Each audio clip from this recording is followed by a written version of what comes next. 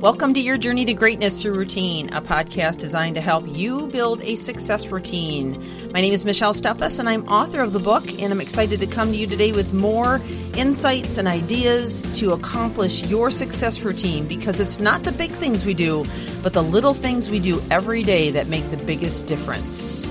So let's get on with the podcast.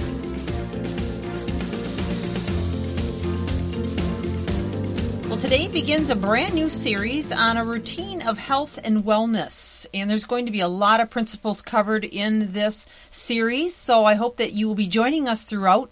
I'm going to be going back over some of the important principles from the book, Your Journey to Greatness Through Routine, while intermingling them with healthy principles and practices you can adopt for a lifestyle that will bring you wellness and vitality, as well as more energy and just a great system in place for you to live by. So I've actually done some studies, and I'll be drawing information from a naturopathic physician, a dietitian, a personal trainer, as well as a neuroscientist, to give you kind of a nice rounded objective as to what it takes to live a healthy and well lifestyle. So the first, and I believe the most important one on the list, is thinking positive and focusing on gratitude. Now, for those of you that have been with me since the beginning of my podcast back in early January, you would have learned that it is critical to have those two in your life every single day. Matter of fact, your brain waves are at 10.5 waves per second the first 20 minutes a day.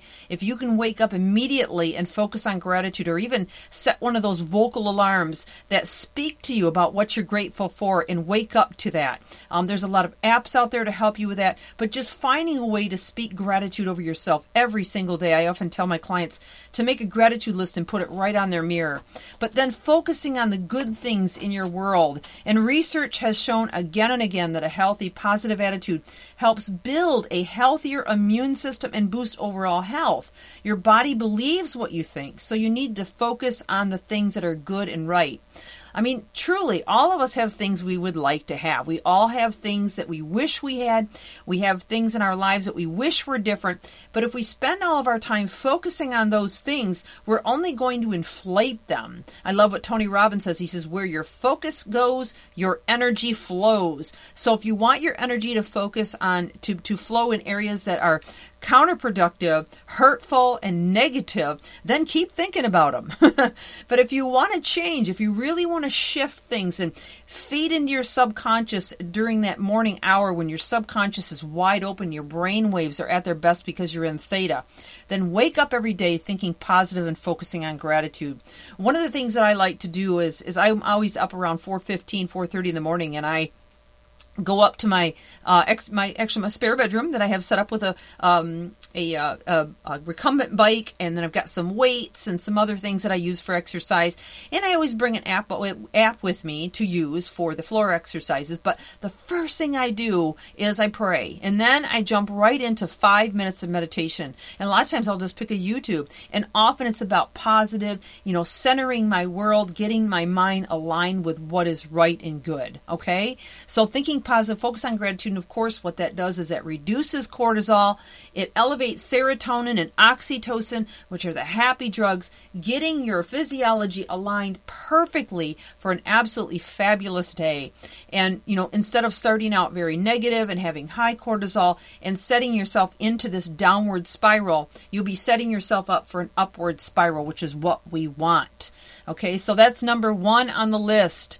The next one is eat your vegetables, okay? So shoot for 5 servings of vegetables a day. Now, actually, 5 meals a day is great, but now I'm not talking about big, huge meals. I'm talking about little meals. In fact, I went through a whole program. It was a gut cleanse with a doctor. I paid hundreds of dollars for it. And one of the things that he had me do was eat smaller meals and only 3 ounces of meat per meal, or protein, okay? But vegetables were unlimited. I could have as many vegetables as I wanted. They were considered a free food. So whether you're having them raw, steamed, or stir-fried, a diet that is high in vegetables is associated with a reduced risk of developing cancers, colon cancer, breast cancer, esophageal, stomach, bladder cancer, pancreas. All of the organs really are affected. And many of the most powerful phytonutrients are the ones with the boldest colors like broccoli, cabbage, carrots, tomatoes, grapes, and leafy greens.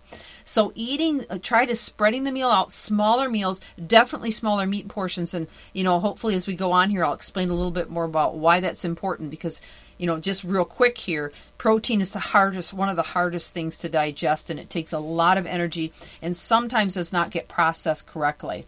So, go ahead and have that 8-ounce steak, but cut it in half. Have half of it at dinner and then have half for a snack. But 5 meals a day, fantastic idea. Again, it's just grazing, keep you from, the up and the crash. But we're going to dive into this a little bit deeper tomorrow and then continue on with our list. So thank you for joining us. This is Michelle Steffes, your journey to greatness through routine.